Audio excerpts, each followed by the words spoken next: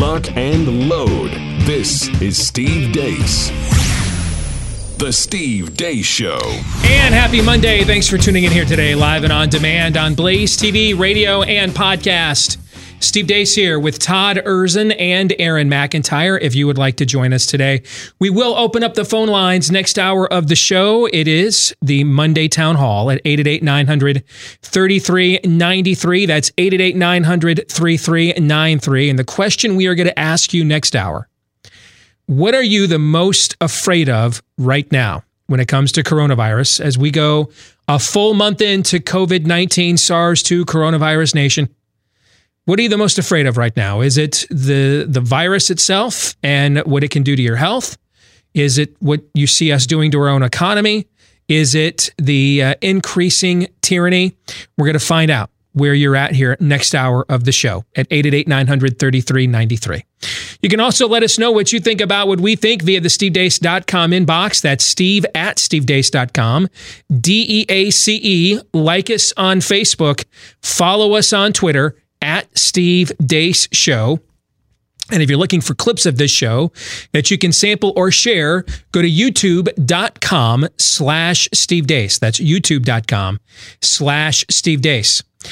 A lot of us now are homeschooling. Now, we've been doing it in our home for years, really from the beginning with our kids, but a lot of us are doing it for the first time. And maybe there's a few of you that are figuring out, you know what?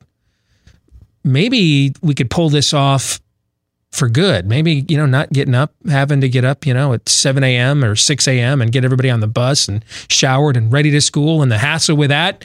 Maybe we could get used to that. Well, if you are looking for a long-term option with homeschooling your children, you're going to want to check out Freedom Project Academy. It's from our good friend, Dr. Duke Pesta. He helped lead the fight against Common Core a few years ago. He's a tenured professor of English at the University of Wisconsin. He's also the director of Freedom Project Academy, helping to lead the fight against the left's takeover of public education. Freedom Project Academy is an accredited classical online school that is built on Judeo-Christian values for students K through 12. It's a complete, interactive educational experience where students attend live classes with other students across the country from the comfort and safety of your own home. Our son Noah did this for a few years as well and really excelled at it. So if you want to learn more about how your kids can be trained how to think, not what to think. So they're not here to indoctrinate your kids. They're here to teach them some critical thinking so they can think for themselves. If you want to learn more about this, go to freedomforschool.com. That's freedomforschool.com. Our good friend Bob Vanderplatz will join us at the bottom of the hour. But first, here's Aaron's rundown of what happened while we were away. What happened while we were locked down, brought to you by Tyranny. We are down to about 7 churches statewide. We got a lot of churches in this state. We're down to just about 7 that are thinking about having an in-person service. That's Kentucky Governor Andy Beshear. So we're having to take a new action that I hoped that we wouldn't. It's that any individual that's going to participate in a mass gathering of any type that we know about this weekend, we are going to record license plates and provide it to local health departments. The local health departments are going to come to your door with an order for you to be quarantined for 14 days. Maryville Baptist Church in Kentucky decided to meet for Easter services despite the governor's threats. As church leaders showed up yesterday morning, piles of nails were seen scattered at every entrance to the church and throughout the parking lot to the church. And true to his words, Governor Beshear did indeed dispatch the Kentucky State Police to record the license plates of every car in attendance. In Greenville, Mississippi, police showed up to a Baptist church on Friday that was holding a drive-in service to break it up. Hey, I love authority. When you get an order from the governor, your rights are suspended. That's a police officer saying the pastor's rights are, quote, being suspended. Church members there received $500 tickets for participating in the drive-in service where they stayed in their cars. Meanwhile, in Philadelphia, That's a group of police officers violently pulling a man off of the bus for not wearing a face mask. Michigan Governor Gretchen Whitmer has banned all travel between private residences and has banned the sale of gardening supplies, including seeds for growing food. In Little Rock, Arkansas, a 12-year-old girl was shooting hoops by herself at a local public basketball court when city workers came to remove the hoop in order to stop mass gatherings. President Fauci says one of the ideas to get America back to normal is the issuing of so-called immunity cards. That's possible. I mean, it's one of those things that we talk about when we want to make sure that we know who the vulnerable people are and not. This is something that's being discussed. I think it might actually have some merit. President Fauci also has some thoughts about the models he used to base the shutdowns upon. I have been and still am and will always be somewhat reserved and skeptical about models because models are only as good as the assumptions that you put into the model. I have no problem with people who are critical of modeling because modeling is inherently an imperfect science. Numerous videos surfaced over the weekend from across the country showing long lines at food banks, including this video from San Antonio, which shows a line as far as the eye can see. President Trump tweeted yesterday, among many other things, quote, "Governors, get your state's testing programs and apparatus perfected. Be ready. Big things are happening. No excuses. The federal government is there to help. We are testing more than any country in the world. Also, gear up with face masks." And now this. Tara Reid is a freelance writer in California and an ex-staffer of Joe Biden. Last year, she, along with 7 other women, came forward and accused Biden of sexual misconduct. Appearing on a podcast in March, Ms. Reid went into detail about her allegations, accusing Biden of inappropriate touching and sexual assault when she worked for the then-senator in his office in 1993. This weekend, Tara Reid filed a criminal complaint against Biden with the Washington, D.C. Metro Police Department. The New York Times, in turn, wrote a piece investigating the allegations. One part of the original Times story said, quote, "No other allegation about sexual assault surfaced in the course of reporting, nor did any former Biden staff members corroborate any details of Ms. Reid's allegation. The Times found no pattern of sexual misconduct by Mr. Biden beyond the hugs, kisses, and touching that women previously said made them uncomfortable." The Times then edited without note that last part of the paragraph to say, quote, "The Times found no pattern of sexual misconduct by Mr. Biden." Learning Chinese today, today's phrase is, "You spin me right round, baby, right round, like a record baby." 你向右旋转我的宝贝，像唱片宝贝一样向右旋转. And that's what happened while we were away. Aaron's montage brought to you by our friends over at Riduzone. Let's face it, little Debbie's becoming chunky Debbie right now. With the amount of inside time and docile sedentary time that we're all doing right this moment, you want to get those portion sizes, those cravings, all of that grazing under control. You want to check out our friends over at Riduzone. It's the only FDA-accepted product that includes OEA. That's the naturally occurring molecule that helps you feel full faster so that you can burn stored fat while also reducing your calorie intake. So Riduzone makes it easier to resist those cravings and grazings that are probably another epidemic sweeping the plain of America right now. So if you want to give it a shot, now's the perfect time. They've made it as cheap and easy as absolutely possible. All right. 65% off. You'll get up to 65% off right now if you go to riduzone.com. The website's the only place where you can get Riduzone. RIDUZONE, RIDUZONE. Go to riduzone.com. Get up to 65% off. If you use my name, Steve, as your promo code there. Promo code Steve at riduzone.com. Up to 65% off. And they'll even throw in free shipping as well. All right. Promo code Steve at riduzone.com. We're going to discuss the story with Tara Reid and the New York Times. Unintentional self-owns are always the best. We have no evidence of any past sexual misconduct from Mr. Biden, except for all of the other times that he has creeped chicks out and invaded their space. Except for all of the other times, we have no other evidence. Okay, we are going to discuss this story. You'll recall, just trying to maintain as much consistency as we can in an inconsistent time. What did I say when Christine Blasey Ford first brought her, or is it Christy? I can't ever remember. Christine, thank you. When she first brought her allegations forth, I said, hey, let's have a hearing and hear them out. And we did. And we found out that she made for an emotionally compelling witness, but on a material basis, she couldn't verify anything. She could not verify that she ever met him, Brett Kavanaugh, knew him, she never told anybody about this, including on the ride home when she said it happened. And then we urged, hey, because then it just got nuts, right? You had Julie Swetnick, and now, Brett Kavanaugh is he is the helmsman of a roving, marauding band of gang rapists that apparently terrorized the quiet hamlet of Georgetown, where, you keep all kinds of secrets there, right? In a place like that. And especially for the course of 35 years. And at that point, we just said, hey, if you think that there's a credible allegation here, or you believe you have been assaulted, get off of Twitter. Stop calling the Washington Post and New York Times. And what do we tell people to do? Call the police. Christine Blasey Ford never did that. Tara Reade has. So we will discuss that today in the overtime at blazetv.com/Deace. That's blazetv.com/Deace. Use the promo code Steve right now, and you'll get $30 off an annual subscription to Blaze TV.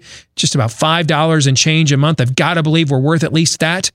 blazetv.com, promo code Steve. blazetv.com/Deace, promo code Steve. Let's get to the rest of Aaron's rundown. We told you last week that we thought this was going to be a revealing month. We told you last week that we thought this could very well be one of the more revealing months in recent American history. And boy, howdy, did we get some revelations over the weekend, folks. Here are some big picture things that I think we need to make a note of. Number one, you're seeing whether it's the governor of Mississippi, the governor of Kentucky. And yes, I understand these are Democratic governors, but they also got elected in deep red states in the heart of the Bible Belt. And you're seeing that in the end, the issue that these statists have with the church is not the spread of a disease. It's the spread of the gospel, which they view as the disease. Statists have always opposed the gospel. One of the first things statists always do is get rid of the Bibles. Why? Because they teach things like God is not a respecter of persons. That everyone, regardless of their socioeconomic standing, their position of prominence, will all stand naked and alone to give an account for their lives before the most powerful being in all of the cosmos. That there is no escaping that day. That yes, as we just commemorated on Easter, Christ has conquered the grave, but he didn't erase it. We're still filling graves every day, coronavirus or not. People still physically die. It's what happens to them in eternity after that Christ has dealt with. But if you have chosen to reject him, if you have chosen to disregard him or think that you've got this on your own or you have another way or a better way, well, the good news is for you is your theory is about to be tested. That's the real enemy here. The real enemy is not the disease. The real enemy is the gospel. Because the gospel has always been the enemy of statists. Always. Because in the end, when the government removes the God, the government, as Chesterton noted, becomes the God. The laying down of nails over the entrances of a drive-through church. By the way, did you notice the cops that were walking around? Shame on you, by the way, police officers who did that. Shame on every last one of you. You look good there in your brown shirts, just following orders. That's another revealing fact to understand. That just because someone works for government, doesn't mean that they are absolved from the same fallen nature, the same sinfulness, and the same systemic cultural collapse. Quite the opposite. They tend to be the most vulnerable to it. Was that officer wearing a mask, by the way, as he was walking around writing down the license plates of cars? Was he wearing a mask and gloves? I don't know. I think the mask was in the same place as the police report for, the nails that were left on the ground. Indeed. Maybe the mask was pretending to be your neighbor. Maybe that was the mask. The cops on that Philadelphia subway with the guy who wouldn't wear a mask, instead of just giving him the mask, they weren't wearing a mask when they wrestled him to the ground and fought close combat either. Neither was if you go earlier in that video, the gentleman who demands that this guy be taken off for not wearing a mask, he's not wearing a mask either. Have you seen that part of the video too? Yeah, he's not wearing one either. If you want to know what the work of the devil in broad daylight in your culture looks like, it's the laying down of nails over every port of entry of a church, of a drive-through service. That's flat out demonic. That is flat out the work of Satan right there. Flat out. And for those of you is like right-wing watching that stuff even still in business? Yeah, I think so. I'm a little offended that we haven't gotten anything written about us. DEACE, and I'm talking about you. All right. So that's another great revelation you've seen. And keep in mind, now you know what the Democratic Party has in store for the Christian church in the future. Now you know that has been revealed to you. That if you have a biblical worldview, the Democratic Party views you as their enemy. And it doesn't matter. I don't care. It doesn't matter how white or black you are. And it doesn't matter how black you are and how many Democrats you voted for. Wasn't that a black pastor of that church down in Greenville, Mississippi? And I'm sure that was one of the places that they targeted Chris McDaniel for being a racist in that primary. It would be a church just like that a few years ago. Remember that? Mm-hmm. With all those flyers, you want to make sure you vote for Thad Cochran, who is almost as sprite as Joe Biden. You want to make sure you vote for him because that Chris McDaniel guy, he's a racist. And those are the kinds of churches that the Republican machine was peppering with those flyers a few years ago. But in the end, it doesn't matter what your Democrat Party street cred is. It doesn't matter what race card you can play. It doesn't matter what socioeconomic status you have. The minute you line up with Team Bible over Team Statist, you might as well be one of those red hat wearing MAGA xenophobes, Trump cultists. Because the real enemy isn't the virus, really isn't even Donald Trump. The real enemy to statists is the gospel. You had that revealed to you, reinforced to you over the weekend.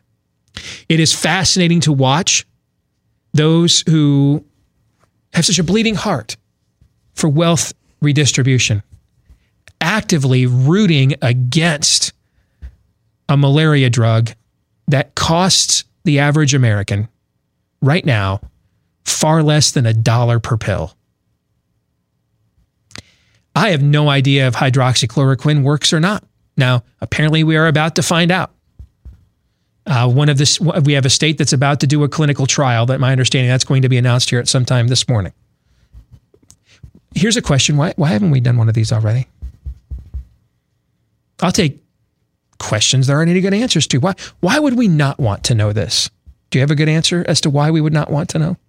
After this weekend, I have fewer good answers. There aren't. Here's the other thing we learned this weekend. There are no good answers left. There's only bad answers left. How come in the state of Michigan you can still buy weed, but you cannot buy weed killer? Is there a good answer to that? No. There isn't a good answer. You know why there's no good answers? Because there aren't any good answers. Oh, this weekend, perhaps appropriately timed, given the occasion that we just marked on Resurrection Sunday. Boy, howdy. were some stones rolled away in this culture. Did we get some Sunday morning truths revealed in the broad daylight? Oh, we've got to tax the rich. From the same people actively hoping a malaria drug so cheap they sell it in the Philippines for pennies on the dollar that would cost the average American, even with the demand it currently has, well below $1 a pill. There's a story out of Las Vegas's Review-Journal newspaper this morning I read. I shared it on my Twitter account, where they've got a hospital there where they're even using it on outpatients now because they have seen such promising results of those with inpatient admission. But again, I don't know. Why would we not want to know? Why are those of you so concerned about wealth redistribution? Why would you not want a drug that costs the average American less than $1 per pill? Why wouldn't you want that to work? I'm not saying it does, but why wouldn't you want it to? Why are we suddenly... here's the other thing you saw over the weekend. Leftists actually rooting for a body count in Sweden. I'm old enough to remember when we had to become more like Sweden. You know, that was just last month and then the previous 25 years.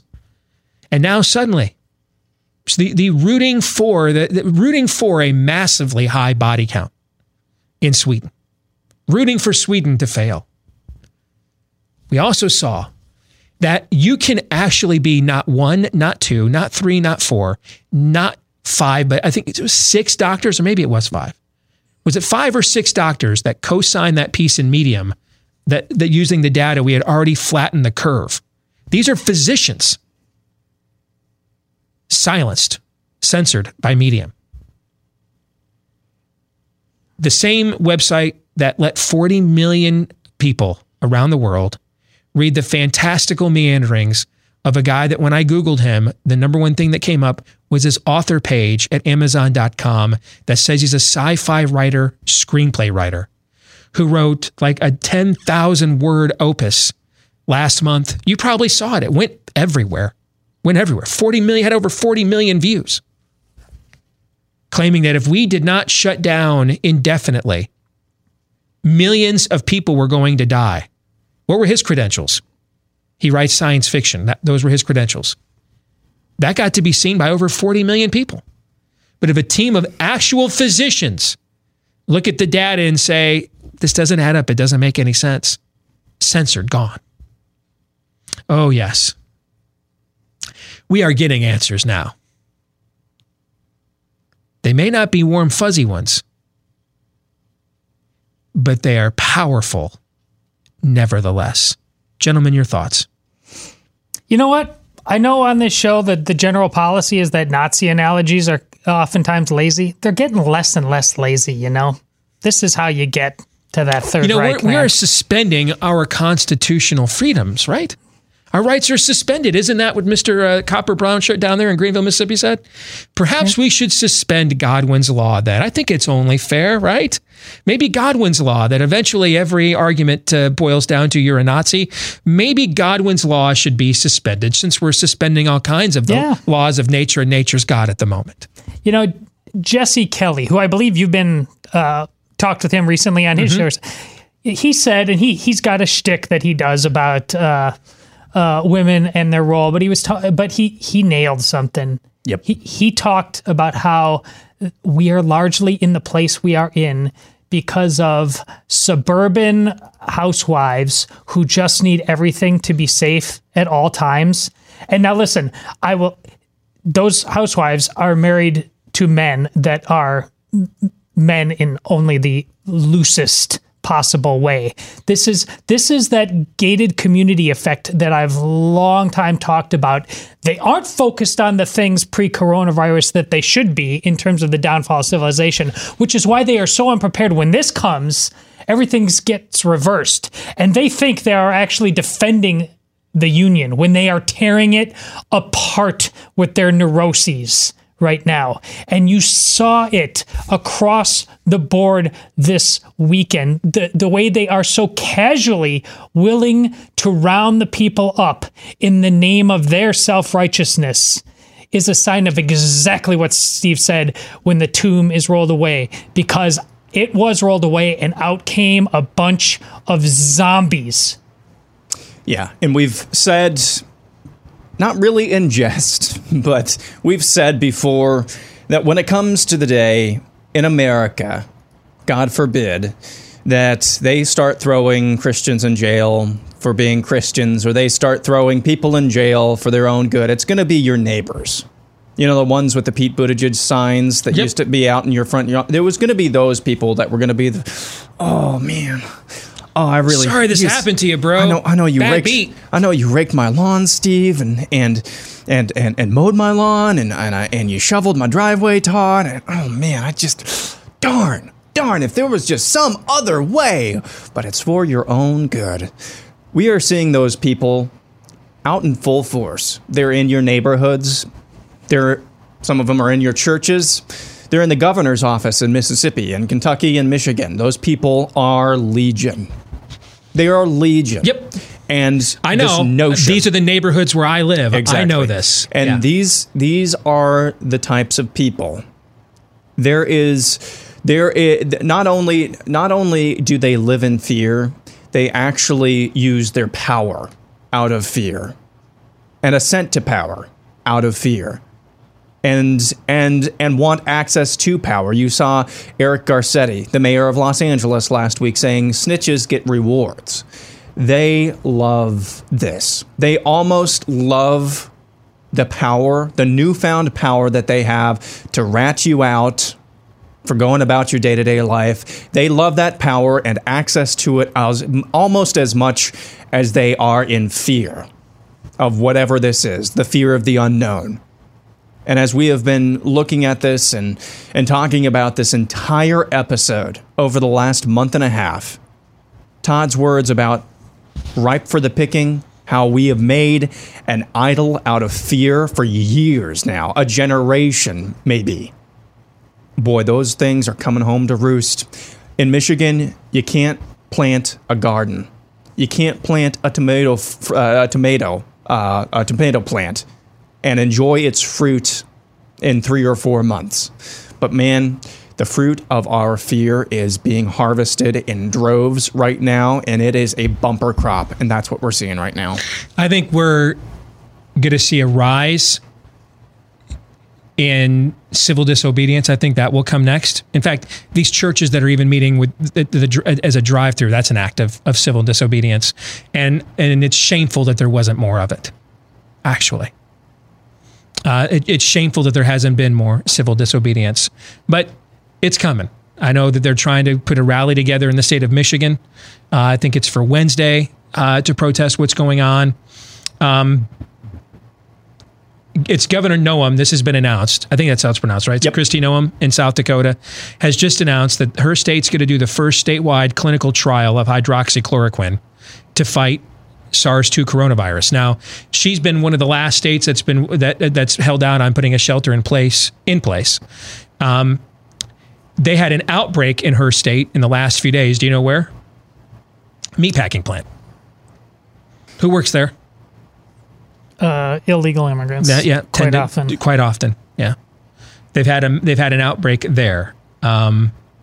So her state's going to be the first that's going to do a 4-week clinical trial. We're heading into week 5 of these various shutdowns. Why hasn't every state done this? Orange man bad. Yeah. There isn't another good reason. Well, there's one more. What's the other one?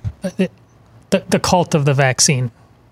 That's meaning that I can't imagine any other treatment would work. Correct. Okay. Correct. Even though the same doctors that will tell you to get a flu shot will prescribe Theraflu to you at the exact same time. It's the irrational. Okay. Yeah, it's the irrational fear. We got to get out here. It's the irrational fear of locking everything down for something we don't know very much about, saying that this drug that's readily available en masse is not good enough, and we need to wait 18 months for a vaccine that may or may not ever exist. We'll come back. We'll discuss this some more. Our good friend Bob Vander Plaats will join the conversation when we return here on Blaze TV, radio, and podcast. Stay tuned.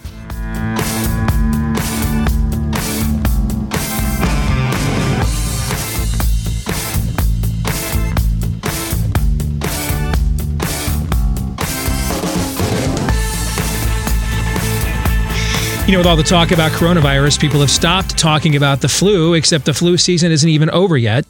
And one of the best ways to avoid getting sick is with a healthier immune system. And that's why you should consider fortifying your body with Field of Greens by Brickhouse Nutrition. One scoop has a full serving of real USDA certified organic fruits and vegetables, which help to boost energy, but also support a healthy immune system. And doctors agree that a healthy immune system can avoid your risk for all kinds of things, including heart disease. Plus, that's the leading killer in America, by the way. Plus, Field of Greens is prebiotic, probiotic, a great source of vitamins, fiber, and other nutrients. A lot of the things that are stripped out of our processed foods is what Field of Greens wants to put back into your diet with just one scoop in any glass of a water-based drink, and you're done. And right now, you can save 15% off of your first order with the offer code STEVE at BrickhouseSteve.com. Go to BrickhouseSteve.com, use the offer code STEVE to get 15% off of your first order. And if you decide you want to subscribe and to get the product shipped to you on a regular basis, you can save an additional 10% every month too, an extra 10% off, plus 15% off your first order at BrickhouseSteve.com using the promo code STEVE at BrickhouseSteve.com. Let's go to our good friend Bob Vander Plaats from The Family Leader. Welcome back to the show, Bob. How are you? Doing really well. Happy Easter to you, Todd and Aaron. Same to you. So your reaction to what we saw in deep red states like Kentucky and Mississippi over the weekend with churches essentially being ticketed. I don't think, by the way, under any conditions that anybody in Mississippi ever pay that fine, ever. The governor has said that they would actually give people pardons if they chose not to pay those fines. In Kentucky, you're self-quarantined or you're involuntarily quarantined by the Department of Health if you show up at a drive-through church service. And it was interesting to watch the cop go around and taking license plates without wearing a mask, by the way. So your reaction to those stories and my big picture take on it is that in the end, statists are not concerned about the spread of the virus. They are concerned about the spread of the gospel. And the gospel has always been the primary enemy of statists for the last 2,000 years. Well, first of all, Steve, my take on it is absolutely nuts, absolutely uncalled for and unwarranted. All faith leaders that I know are really recommending, use caution, use common sense, use creativity. Don't extinguish worship. Let worship go bigger than ever. And we're seeing that in a lot of different communities where worship attendance on Easter yesterday online blows away other numbers. Commitments to Christ online blows away other numbers. So people are using good common sense, they're using caution, and they're using great discernment. But when you have authorities go to churches and parking lots where they are using creativity, where they are using common sense, and start ticketing people, now you have made this a religious liberty issue. Now you've made this exactly what you just said, Steve. We're more concerned about the threat or about the spread of the gospel than about the spread of coronavirus. This is a government's overreach. I think it's very interesting. These are two red states, Kentucky and Mississippi. Are you kidding me that they would overreach at a time like this? I think the people should rise up en masse and say this is a bridge way too far. We will do our part, but we're not going to be governed. If you want to do that, I think you've created a whole nother problem out of this coronavirus than what you wanted to cause. Announcement that just came down within the hour. South Dakota, this is directed by the governor up there, Kristi Noem. She has directed the first statewide clinical trial of hydroxychloroquine. And I'm trying to figure out, the truth on this is becoming almost unattainable because the whole thing's become politicized. Because apparently, in his $8 billion portfolio, which might be $6.5 billion after the last month, you know what I'm saying? But in his multi-billion-dollar portfolio, he might have invested, $50 in the company that makes this drug or something. So we can't have an honest opinion about it. But we're finally going to get a statewide clinical trial. We're into 5 weeks of shutdowns around the country because of this virus. Can you explain to me, can you give me a reason other than Orange Man bad that we would not have, that we have to wait until South Dakota today to get the first statewide clinical trial for a drug that, if it works, it costs the average American far less than $1 per pill. And if it doesn't, wouldn't we like to know once and for all, why are we just now doing this? I have no idea, but thank God you still have a governor like Kristi Noem who's willing to do it.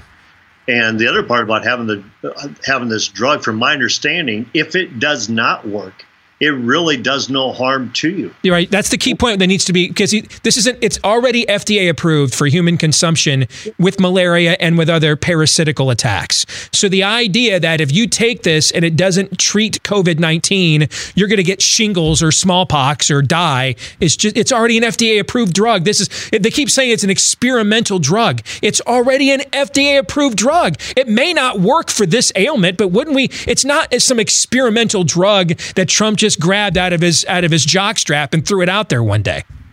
Yeah, I think somebody mentioned that to Donald Trump before he started using that term in national press conferences where the entire world is watching.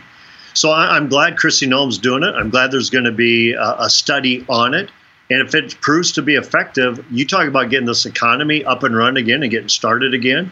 You get a drug like this that proves somewhat effective, I think people are going to be much more willing to engage this economy than if it does not prove effective.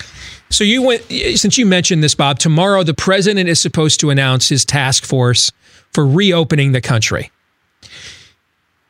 You know what? I'm just going to stop right there and get your take on that before I ask a more leading question. But your take on that. Well, I think what Trump said early on, he still really believes. I've never second guessed his belief on this whatsoever, and that is that the cure might be worse than the cause. This guy wants this economy to get up and run again. He wants to open up America for business. The biggest threat to him is a fear, and the fear is the unknown. Let's say we do it and we do it too soon. Let's say there's mass gatherings. Let's say people are going out again, and all of a sudden there is an outbreak, which the doomsday theorists are predicting. Let's say there is an outbreak like that. Then he knows that he is doomed. So I think what he's trying to do is say, guys, I want to get this economy going again. I think even what he did with Fauci as late as this morning about retweeting that he may need to be fired. I think what he's saying is that I'm tired of all this. I want to get the economy going. I want the experts in, and experts on both sides, so we can reach some sort of a balance here. Well, then that's a good segue to the question I wanted to ask you about this. I think the debate over the virus is largely over.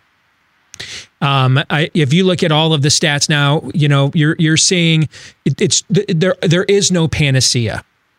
All right, you're seeing a slight uptick in cases in Washington State, which I think was the first state to lock down.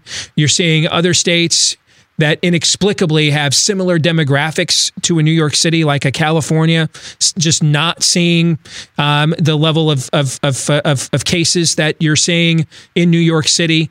Where they've also seen a decline in hospitalizations, did need 140,000 respirators, have needed maybe about less than 20,000, which is still an extraordinary number.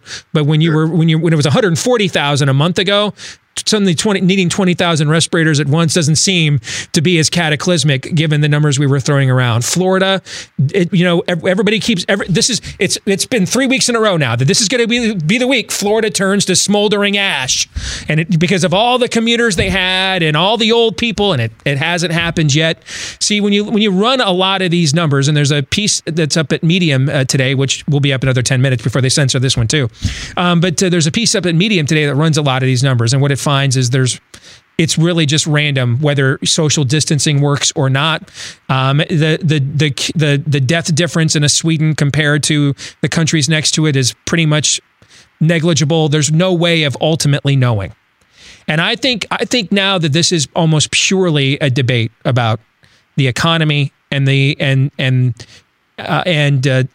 tyrannical aspects of government. And I think it's a game of chicken. Like I said, when we got to the first juncture of the end of the first 15 days, I think we're back to this place again, where it is a game of chicken, where you have Democratic governors in places like California and Michigan with future aspirations that are fine screwing America and screwing Trump in 2020 if they think it helps them get street cred for their future aspirations. You've got the left media. You can't dare open this thing back up. Well, of course, they go to work at 30 Rock and their studios every single day, but the rest of the country can't do that, okay? You can't open this thing back up because they would love for this to stay down long enough so that it can't recover by the election so they can make him Herbert Hoover. And then there is the public health calculation that the president has to do. I think we're back to where we were at the end of the first 15 days. I think that's the debate right now. And I think you're right. And you know, Steve, me like you, we've not always just patted President Trump on the back. We've held him to account when he needs to be held to account. We cheer him on when he should be cheered on. But the one thing I believe with every stitch of my DNA, I've known this guy for well over a decade now and having many one-on-one conversations with him, is that I'm sure he knows what the Democrats are up to, how they want to make him pay for this. Fauci, basically, you know, whatever Trump does, Fauci even though Trump went along with all of his recommendations, is still going to try to bite him in the end. He's the William McClellan here. He's going to try to screw him the way that McClellan tried to screw Lincoln. Yeah, I completely agree with that. So I think Trump also knows that, you know what, I'm a business guy. I want this economy to run. So I really hope and I really believe that he is basically saying, I'm going back to zero right now. And I want to get some real advice and real input, real data. And then what he said, I don't know if you caught this or not, but what he said, I'm also going to have to rely on instinct. I'm going to have to rely on my gut. And what he's basically saying is that so many times in my life with business, I've had to rely on my gut and on my instinct, and it's turned out right. I'm probably going to have to rely on my gut and instinct on this one as well. But he knows what they're trying to do. I don't believe that this is taking him by surprise for a second. And I think he wants to get this economy opened up. So let's see what he does. I just think this would be a way different deal if you had somebody else in that White House chair. I think the tweet this morning, well, I mean, I pointed out last week that there's two paths to left America letting you have your country back. One is a vaccine, a glorious vaccine, which may never come or arrive, okay, ever. The odds are far better that they'll never have a vaccine for SARS-2 coronavirus, that they'll have one in the next 12 to 18 months, if you look at the history of vaccines. The other is just get a Democrat in the White House. Yep. And then suddenly it'll be, you know, why are we panicking? This doesn't make any sense. So I think the president tweeting out this morning about we've got masks for you, get your testing kits ready. That to me speaks like a guy who has played a game of chicken or two, high stakes game of chicken or two in his life. And he's preemptively trying to flesh out false objections. All right. Saying, hey, because I think we are, this is the month of revelation to me. You're finding out what government really thinks about the church. You're finding out where people really stand on a lot of things this month. Next month is going to be the month of political posturing. You're going to see a bunch of Democrat governors try to knife the country in order to kill Trump in 2020 and enhance their own prospects. You're going to see big government governors and mayors in both parties are going to try to, I don't know if we can open back up to get more copy paper from the federal printing press. You're going to see that, you know, as we do TARP 9, 14, 17, version 29.3. Okay, that will be next month. Will be the poli-sci 666 BS virus. That's the virus we're going to be fighting, I believe, next month. Well, I think, you know, and again, knowing President Trump and you as well, but he does struggle with being attentive on one issue for a long time. He likes to move on to different issues. But the one focus he consistently has is the economy. I've always believed that for as long as I've known him in private business and now is in the White House. I think he is growing very, very tired of this. And when he's growing tired of this, his default will be the economy. And I think he knows, no pun intended, that that's his trump card in moving this thing forward. So it'll be interesting to see what he's doing or what he's going to do.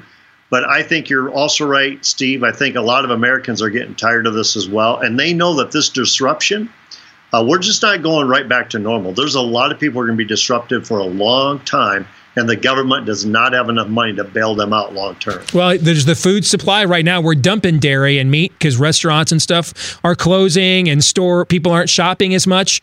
But we're dumping it now, but what happens to your supply chain with all of that stuff later on? I mean, we're at the law of unintended consequences now. Well, Steve, you're talking about food and dumping food, but what about healthcare workers?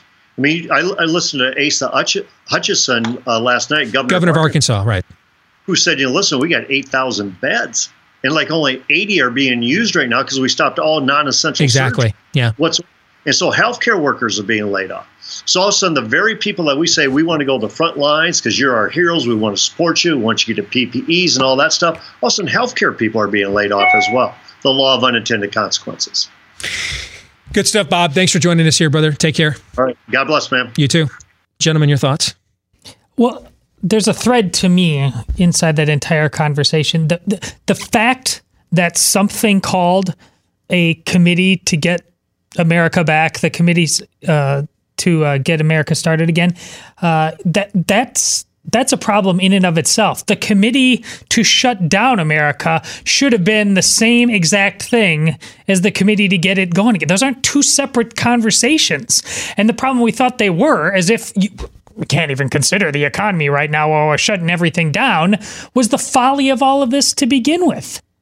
And there's just going to have to be a level of risk-taking and leadership that is independent of an economic discussion or a virus discussion. It's just about being the president of the United States, quite frankly, on any given day. This isn't just your call. I mean, is that the tweet you're talking about earlier today about? Yep. I mean, that problematic to say the least. But in terms of the amount of emotional and psychological heft that you give to the people who will be making the decisions, you are as crucial as ever. As Steve said in the open letter he wrote to you, Mr. President, this is it.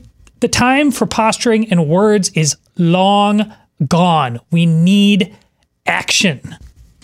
Yeah, and in the tweet that Todd is referencing from this morning is from President Trump when he said, for the purpose, quote, of creating conflict and confusion, some of the fake news media are saying that it's the governor's decision to open up the states and not that of the president of the United States and the federal government. Let it fully be understood that this is incorrect. It is the decision of the president, and for many good reasons. That's whipped a lot of people up into a tizzy, obviously. So, because, one, explaining the intricacies of interstate commerce laws and federalism. Is Twitter a good forum for that? Probs not. But as far as the actual weight and heft of the bully pulpit, the president of the United States, and that's the case that we've made, is the only person who has enough heft to actually get the ball rolling in every state. We're going to turn it over to you and let you get the ball rolling with our weekly town hall when we come back. Are you the most afraid of the virus, what's happening with the economy, or the tyranny in your way of life? Next.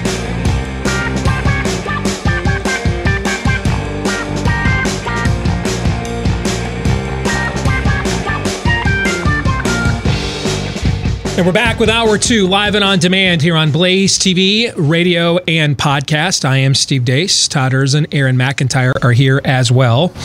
If you would like to join us, 888-900-3393 is the number. That's 888-900-3393. It is our Monday Town Hall, so the phone lines are now open for you. The question on the table for you here this hour that we are going to ask, as we head now, we are past the full month mark. So we are fully immersed as a country into 1 month of quarantine life. Having conversations, seeing infringements on rights and liberties that, unless you've been a racial minority in this country's history, you just, as a typical American, otherwise, have just never experienced what is going on right now. So what is it right now that is your number one concern? Is it the health concern of COVID-19, the SARS-2 coronavirus? Is it the economic concern as we hit 20 million unemployment claims? And now you've got major investment firms forecasting 40% retractions in the economy for this quarter. The risking of another Great Depression. Maybe it's the overall loss of liberty. What we're seeing going on with churches, for example. What's going on in my old home state of Michigan, as another example, where now you're being told you cannot visit other people residentially in your neighborhood. You can't plant a garden in your own yard. We're leaving nails at the entryways for churches and drive-up services. Police who aren't wearing masks are dragging men off of trains in Philly violently for not wearing a mask. Which of these is your main concern? The health, the economy, or the tyranny? We want to hear from you this hour. The floor is yours. 888-900-3393. You can also email us, steve@stevedeace.com. That's DEACE. Like us on Facebook. Follow us on Twitter @SteveDeace Show. If you do listen to the podcast, by the way, if you wouldn't mind leaving us a 5-star review, we would be very appreciative of those. The more we get, the more it helps the show to grow. And last week, we had our biggest week ever. We'd love to continue that momentum, especially because of what's at stake right now in the country and how we are approaching this. All right. So please keep those 5-star reviews coming. Thank you to all of you that have left them for us already. Patriot Mobile has a quick announcement for you. They want to help Americans stay in touch with their loved ones during this difficult time. So they have reduced their prices even further. Right now, you can get customized family plans for as low as $25 and up to $55 a month. $25 to $55 a month. And Patriot Mobile will never charge you hidden fees as well. And unlike Big Mobile, they aren't sending your hard-earned money to Planned Parenthood. I don't know if you guys saw the photo I shared that one of our listeners sent us over the weekend, a satirical headline, Church declares itself a Planned Parenthood, so government will let it be open. Brilliant. Yeah, we've got that up on our Facebook page if you want to catch that and share that right now. But Patriot Mobile doesn't send your money to Planned Parenthood, gun grabbers, etc. Instead, they are supporting conservative causes because they're the only conservative mobile phone company in the country. And it's never been easier to switch. Right now, you can keep your phone number, bring your own phone, buy a new one if you want. So if you want to join their family of freedom-loving Americans, you can get up to free activation right now. Get free activation plus a free gift. So cheapest rates ever, no hidden fees, free activation, and a free gift. All right, 4 major selling points right now to make the switch to Patriot Mobile. 2 ways you can do that. Call 972-PATRIOT. That's 972-PATRIOT, or visit their website, patriotmobile.com/Steve. That's patriotmobile.com/Steve. Let's go to the phones. 888-900-3393 is the number as we begin our Monday Town Hall. Let's begin with Leanne calling from Texas. Welcome to the show, Leanne. How are you? I'm well. How are you? Could be a little better, but I could be a lot worse. What's on your mind? So I think the thing that I'm most worried about is tyranny. And it's not just tyranny of the state, but tyranny of the herd mentality of our fellow citizens, shaming people who want to go to work and feed their families because they're afraid that somehow they'll get coronavirus because somebody goes to work. I think that that is even scarier than tyranny of the state when you consider we're the sovereigns of this nation. And when we have so many citizens willing to shame and really put their own fear into the minds of others, that's as dangerous as the state in a country like this. Because as you say, this is a country that runs on political will. And this herd mentality of fearing and shaming neighbors is rather scary when you think of it. It is. And it goes to something that Aaron reset last hour, Leanne, that we've talked about on this show before, that it will be a lot of your neighbors that when you refuse to let your kids go to drag queen storytime hour, or you want to restart your life now, when the statists finally have their way, because we're heading our way to tyranny. I think there's little doubt about that. Without revival, we are on our way to tyranny in this country. We're getting a preview of it right now. The conditions are set and ripe for it to take hold. Without revival, we're going to see it. And it'll be that really nice neighbor with her Subaru and coexist bumper sticker on your cul-de-sac, right? It'll be her that leads the brown shirts who are just following orders right to your doorstep for not taking your kids or grandkids to drag queen storytime hour, or for daring to plant a garden with a pandemic going on. They will be the ones that lead them right to your door, and they'll be very upset and saddened that it came to this. They tried to reach you nicely and baked you rainbow flag cookies and tried to make you to help you to understand how this tolerance would just make for an even better America, but tisk stubbornly you would not sign on, and they really are upset that it came to this, but it's for your own good, don't you know? Exactly. And what is disconcerting is because we have a nation now of people who have been taught to think the same rather than to think critically, it just compiles. It just compiles to that herd mentality. I mean, apparently herd immunity won't work, but herd mentality will, to scare you and to terrorize you into living your life that this nation, again, we're supposed to be life, liberty, and the pursuit of happiness, but you can't drive out to visit your family or even pursue your happiness in your backyard gardening for fear that, I don't know, over a fence that's 100 feet away from me, you're going to catch coronavirus because I gardened in my backyard and provided food for my family. And, I live in San Antonio, and it breaks my heart. 10,000 cars of people who can't afford to feed their families because they're out of work, because this is a resort area, restaurants, hotels, and they can't feed their families. So we have 10,000 people, cars, families that are trying to feed themselves, and yet you'll shame your neighbor. You'll shame your neighbor for wanting to go back to work and feed their families. Very well said, sister. And I'm gonna give you credit. I'm stealing that line right now. Herd immunity doesn't work, but apparently the herd mentality does. That will preach right there. That is very well said. Leanne, thank you for the phone call. We appreciate it. God bless you. All right, take care. Thoughts on that phone call from Leanne?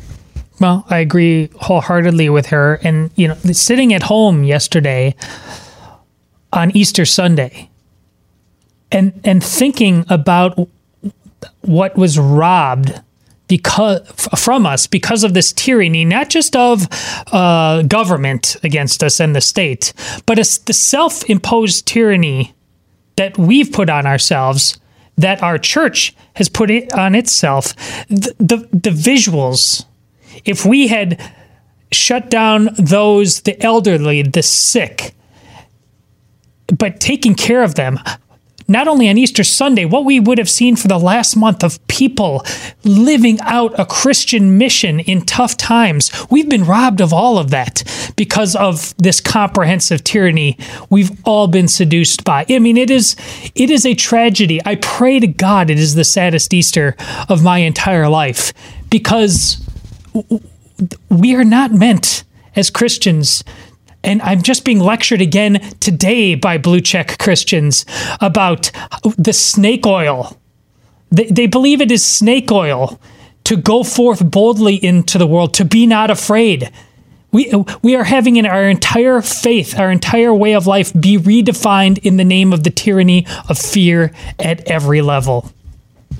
Yeah, that's well said. And I love that quip from Leanne that the herd immunity won't work, but apparently the herd mentality will. I mean, you can sometimes turn a phrase and sometimes a phrase turns you. Well, that's an example of the latter, because that is exactly what we have been trying to articulate over the last month, really. Because we are this, and this is the perfect devilish, this is the perfect demonic crisis with which to turn a herd, with which to use a bunch of useful idiots. When it was 9/11, we knew it was the terrorists.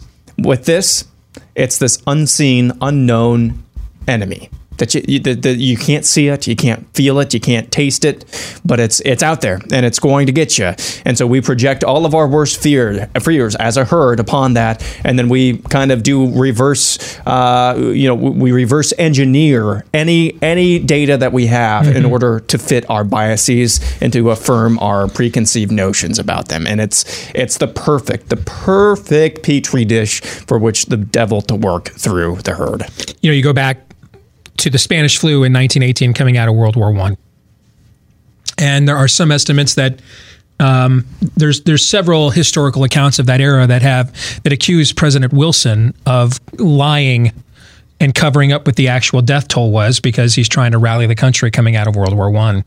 There are some estimates, credible estimates, that as many as more than 600,000 Americans ended up dying in the Spanish flu pandemic in 1918.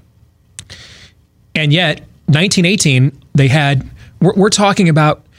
We may not be able to play the entire Major League Baseball season.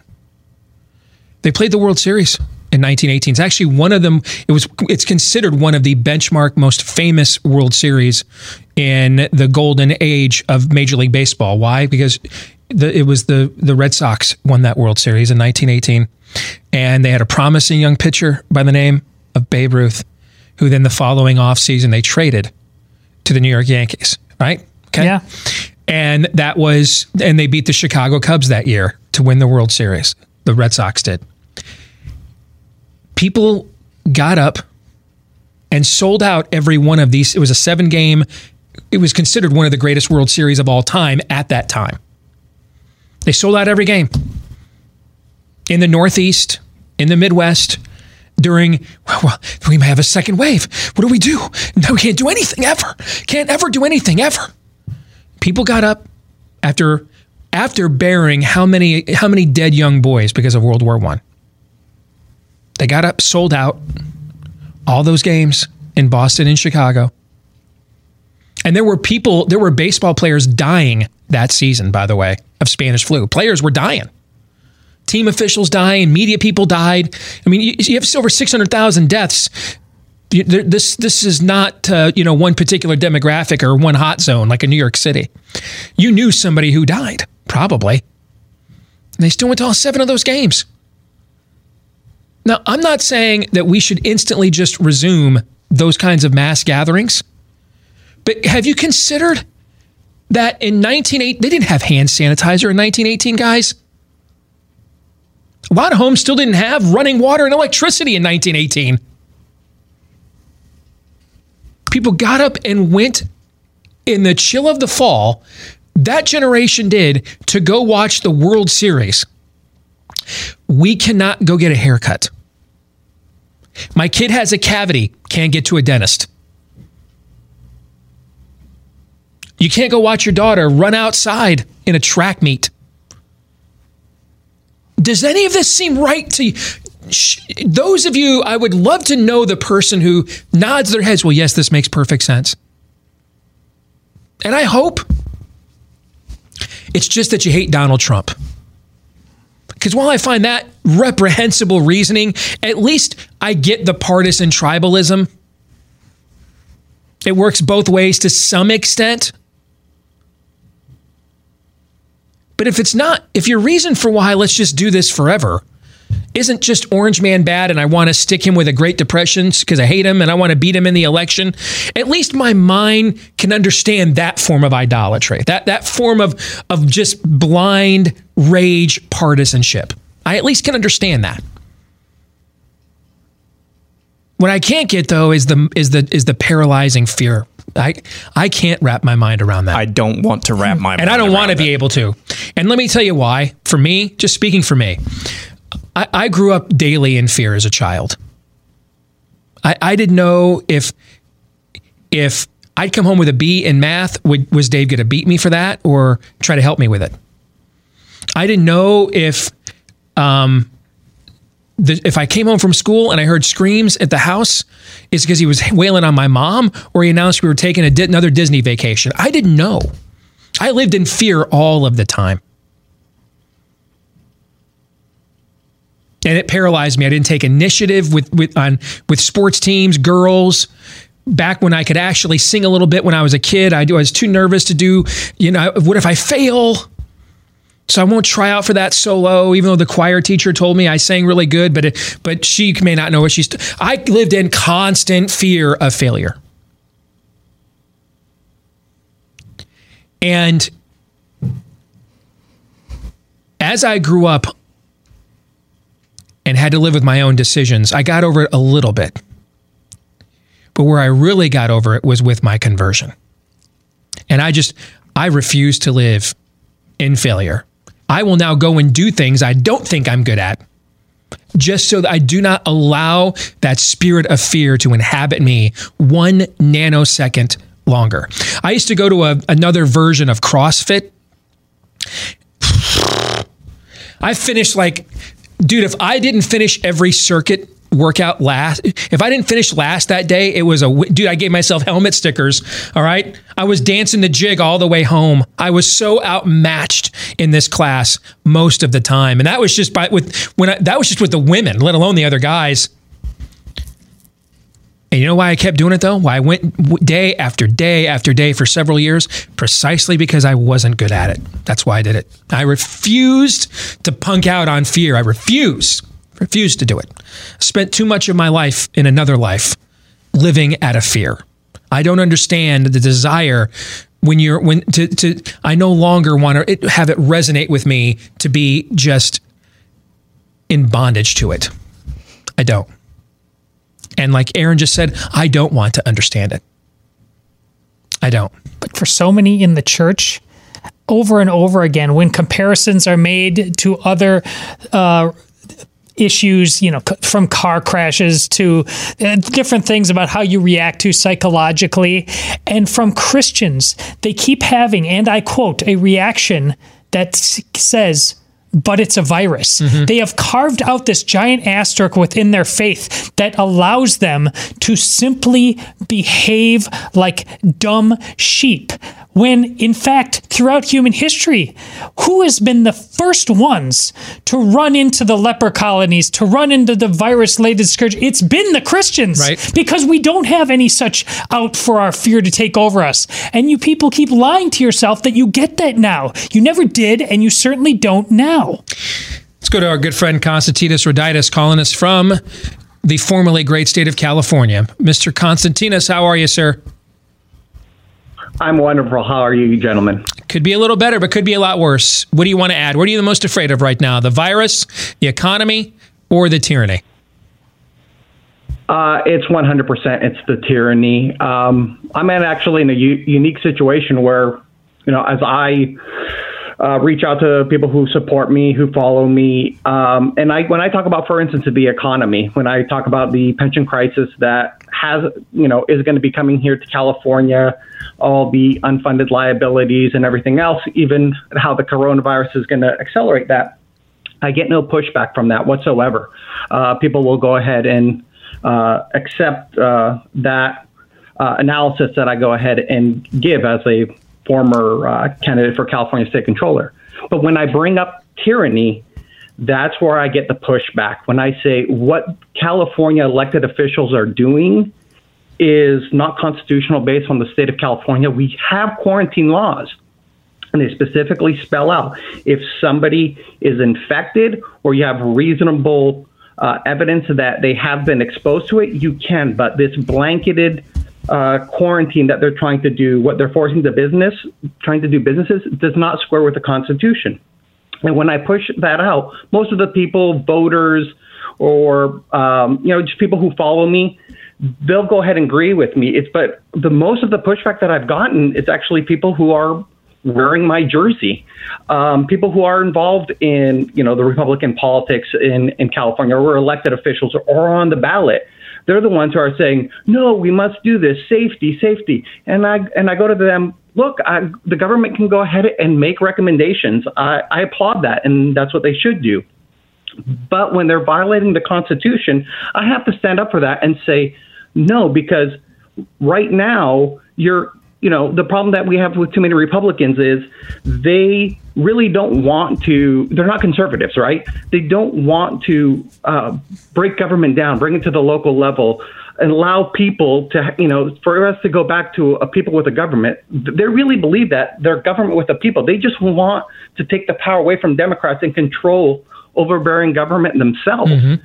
And I'm like, if you are perfectly fine with the government and elected officials violating your constitutional rights because of the coronavirus, I do not want to hear any outrage from you when a local politician or a judge does an unconstitutional ruling and you're going to be like, oh, well, they can't do that. I don't want to hear it. You've already set the precedent in themselves that, the Constitution is a suggestion, that we don't have to live by that. And that is the biggest thing that I'm seeing. And it is a taking of sides. I'm kind of working on a piece right now, why Republicans shouldn't support cops. And, when we looked at the Black Lives Matter thing, then we arose the Blue Lives Matter, the movement. And, because the left hates something, we're always reactionary. I mean, we didn't learn from Ronald Reagan where he says, I'll take half a loaf and I'll come back for more. That's what the progressives do. They win 50% of the battle, they'll come back for more, but we'll consider a victory after we ceded so much from them. Look, I stand on principle. When somebody gets murdered, like the 2 police officers that started the Blue Lives Matter, yes, I can stand on principle and saying I'm against murder. But when police officers took an oath to go ahead and protect and defend the Constitution of the United States and their state and are just working on orders, that's what I hear so many people posting. Well, they're just doing their jobs. Well, as we said, we don't want to use like the Nazi Germany analogy, but, we prosecuted, SS soldiers for following orders.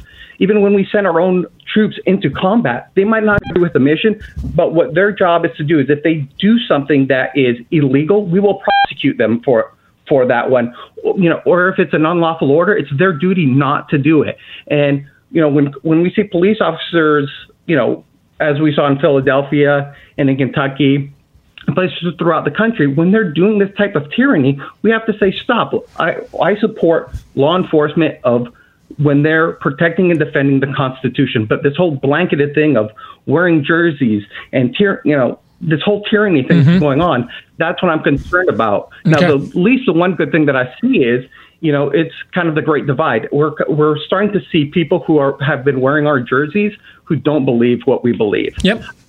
Because if it's just economic issues, yes, you're seeing that. You're seeing that revealed. Just the economic issues.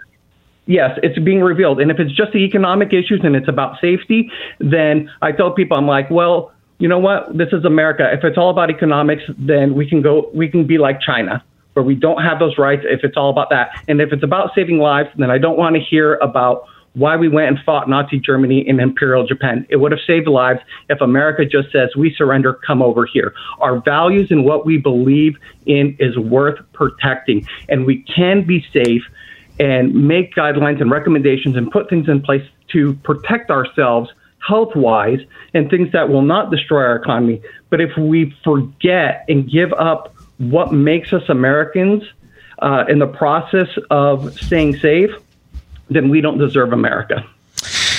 Excellent phone call, brother. Good to hear from you. Take care. Do you have anything you guys want to add to that? Well, for a long time, we've discussed what's the utility of this term conservatism. What is it a lodestar anymore? Does it have a base?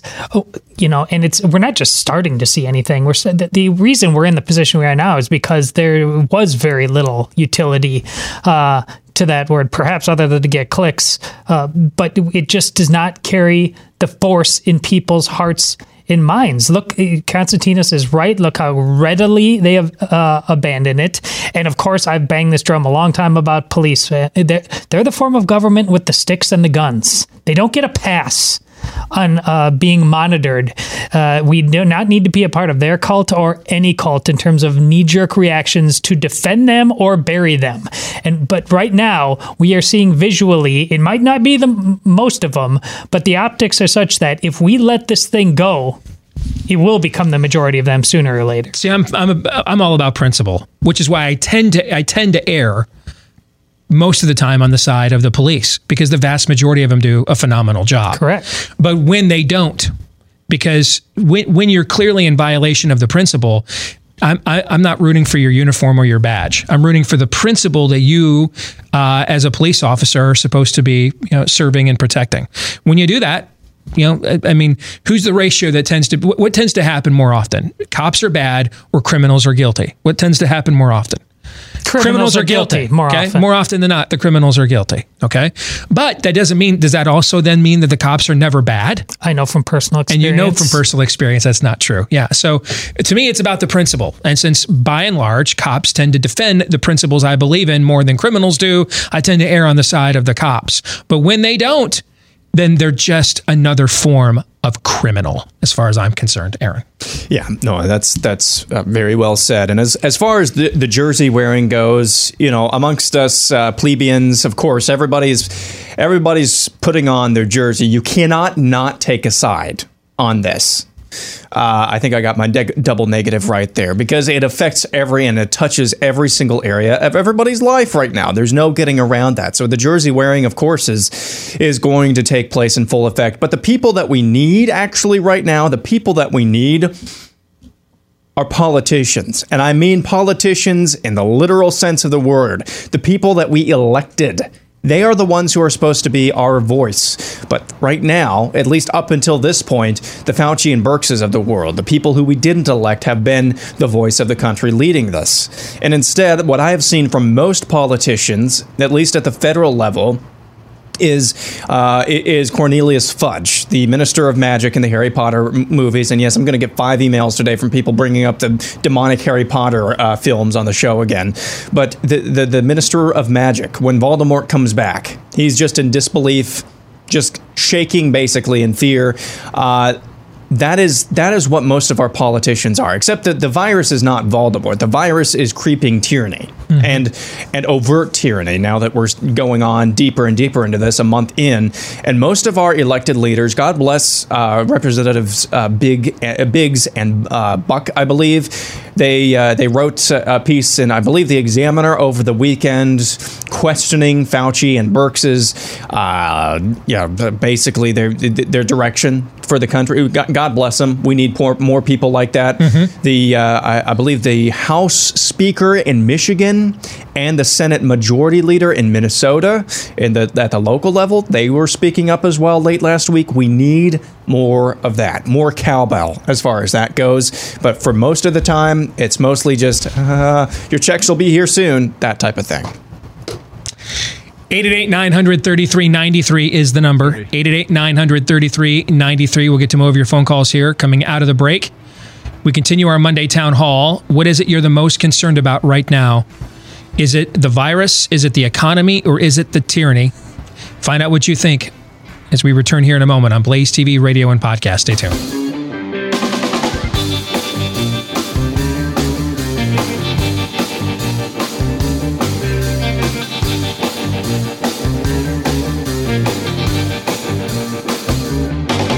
Kyle and Josh were both losing their hair. No shock, since the dreaded male pattern baldness gene ran in each of their families. But the way they dealt with the hair loss couldn't have been more different. Kyle kept putting off going to get that hair loss treatment, losing more hair by the day, while Josh went to Keeps to learn how to keep his hair. Keeps offers the generic versions of the only 2 FDA-approved hair loss products. So they're the real deal, but the generic versions saved Josh a fortune. And all it took to get him was a quick online consultation. He answered a few questions, snapped a few pics of his hair, and then a doctor evaluated everything and recommended the right FDA-approved hair loss treatment for Josh, and it was shipped discreetly to his door. So, be like Josh. Take advantage of Keeps, which lets you keep your hair without ever having to leave your couch, because that's the only place you're allowed to go for most Americans right now. And to get you started, how about half off your first order? That's right, half off your first order at keeps.com/grow.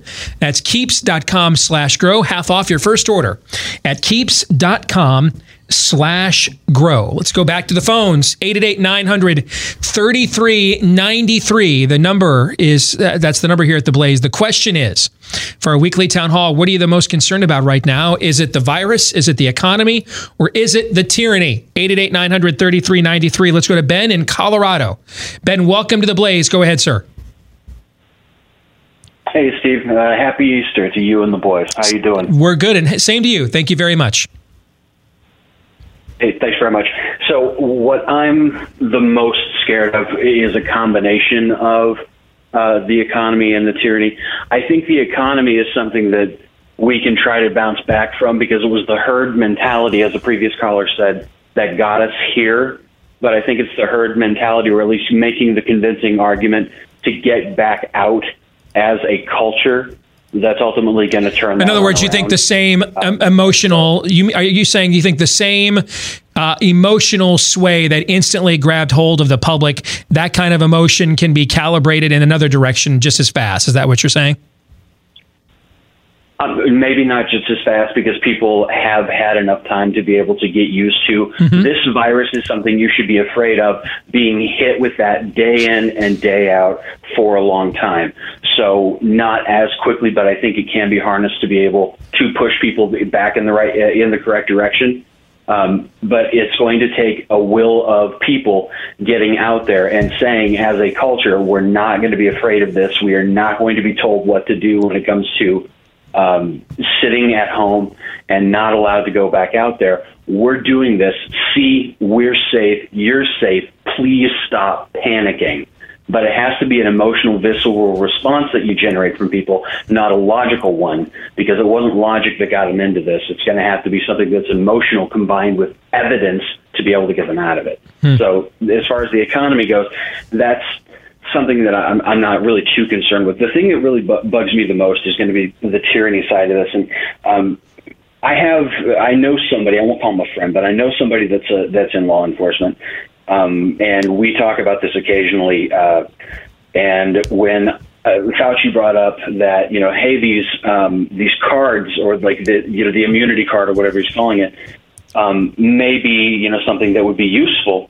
My response to that was, well, if I'm legally required by law to have one of these cards so that way I can go out, I'm not going to get one. To hell with that. I refuse to do that. I will knowingly and willfully violate that law.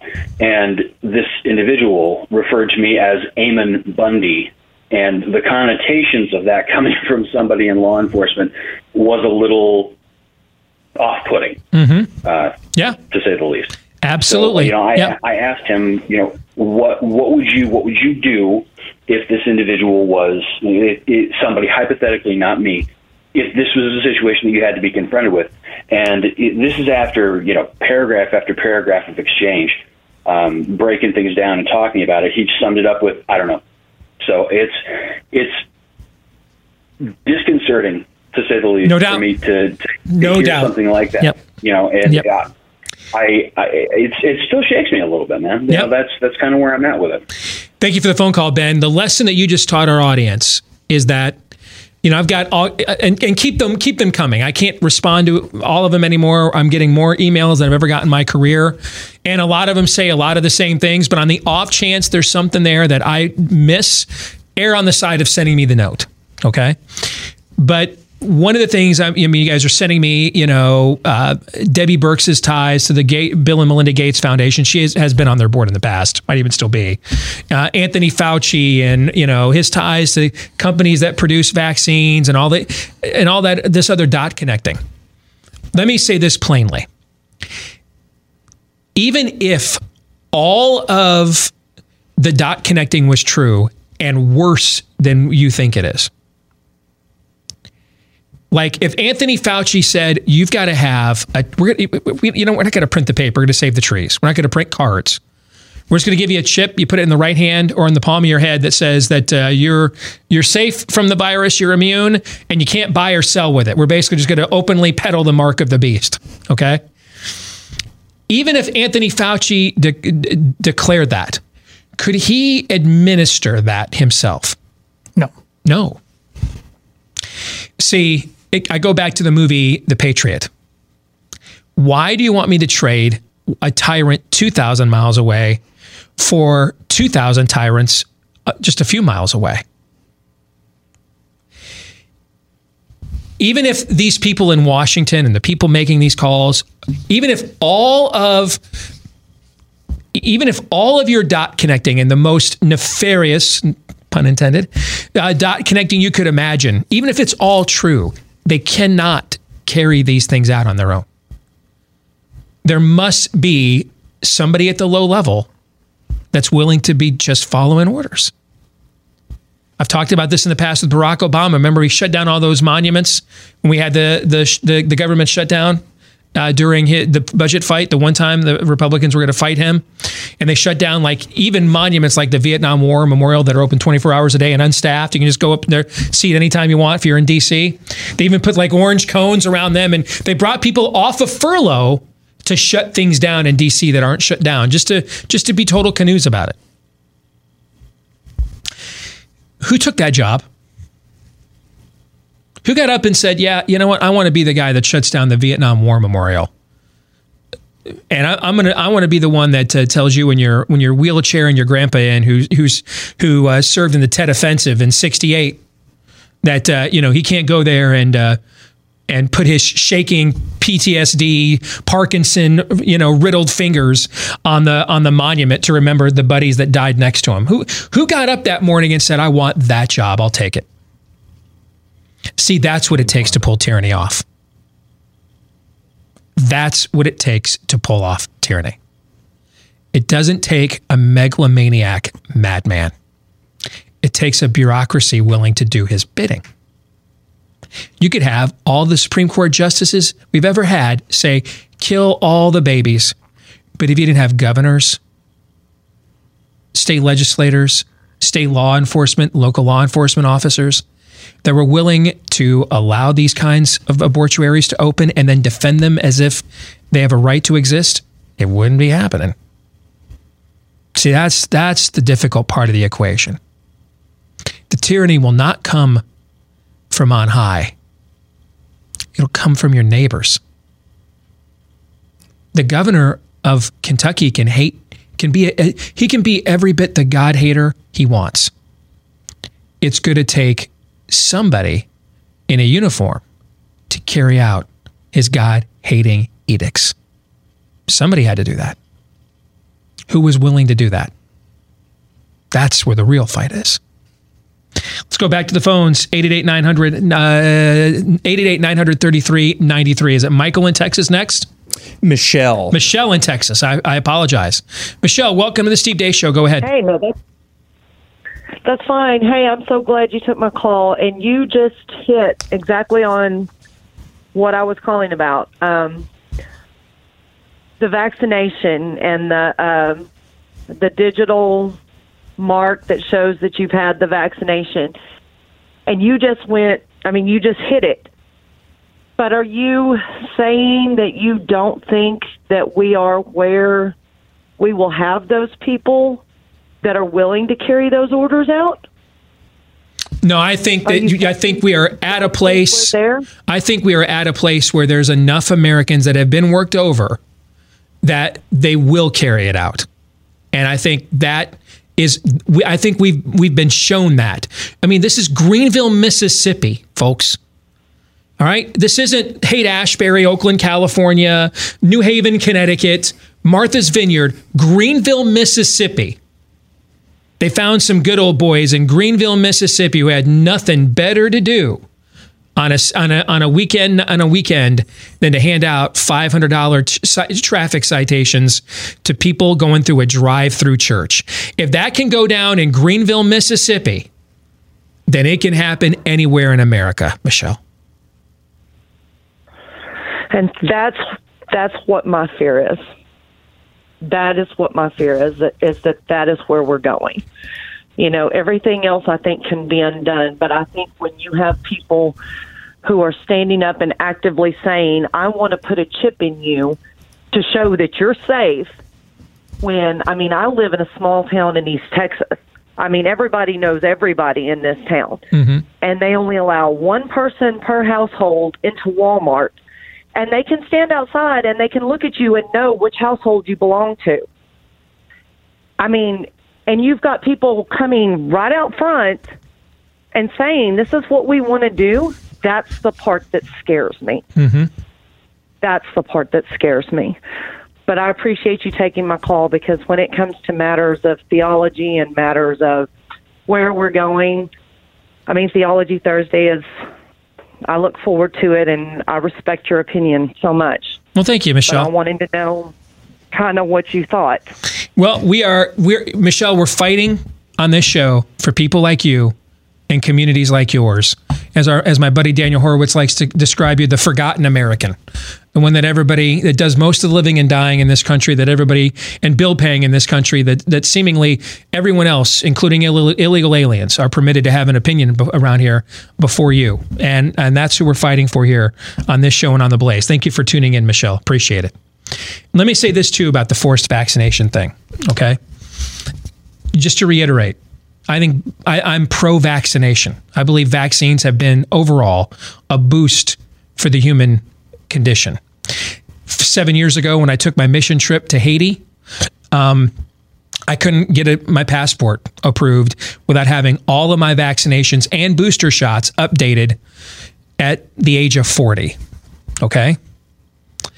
But I'm never taking a vaccine that you tell me I have to take in order to be, I can't, no, if I'm not sick, if I have no symptoms, if I have nothing to be concerned about, and I'm not seeing a 10 or 15% apocalyptic death rate, meaning 10, 15% of the whole population dying. We don't even see that amongst the people who have the virus. I'm never taking that. I'll go to jail for that. If your argument is that, you might as well just nickname that vaccine Obamacare, as far as I'm concerned. Vaccine's so good, we have to make you take it. I mean, if it's that good, I should be willing just to volunteer and go in. I should be lined up to go to inoculate myself from this. But the minute you tell me if I don't take this, I am a second-class citizen, that's where you're going to lose your argument with somebody like me.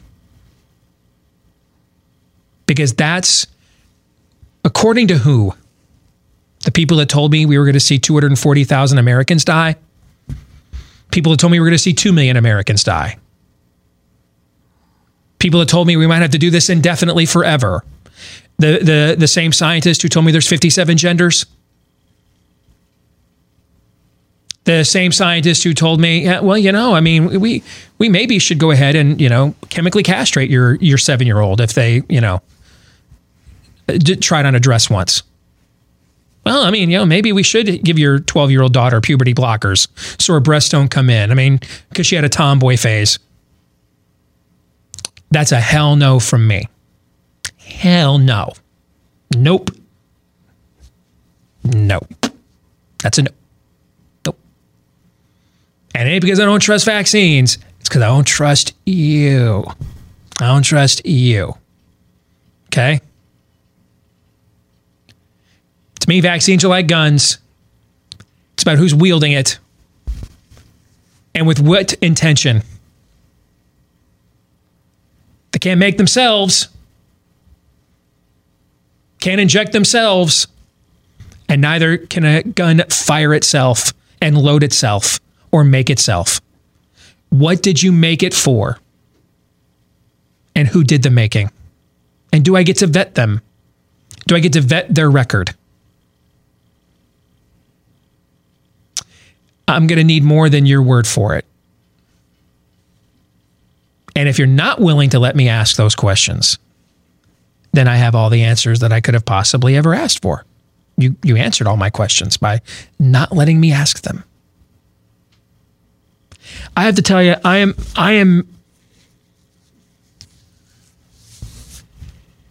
we're going to get more into this tomorrow.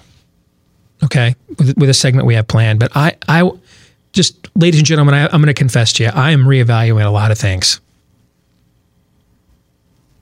A lot of things that I took for granted, that I thought I could use and filter accordingly in trying to form the most informed opinions I could give you, the most truth-based analysis that I was capable of.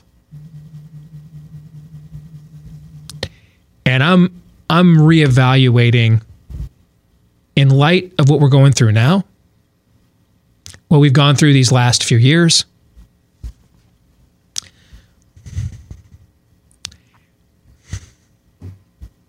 I am considering believing, entertaining, listening, considering things I would have never let appear on my radar, maybe even like a year ago. And I do so reluctantly, but I've been left with no choice. I can only let you lie to me so many times before I finally just have to accept you're a liar.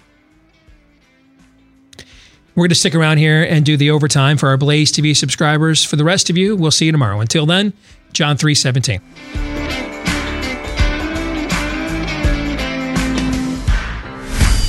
This is Steve Deace on the Blaze Radio Network.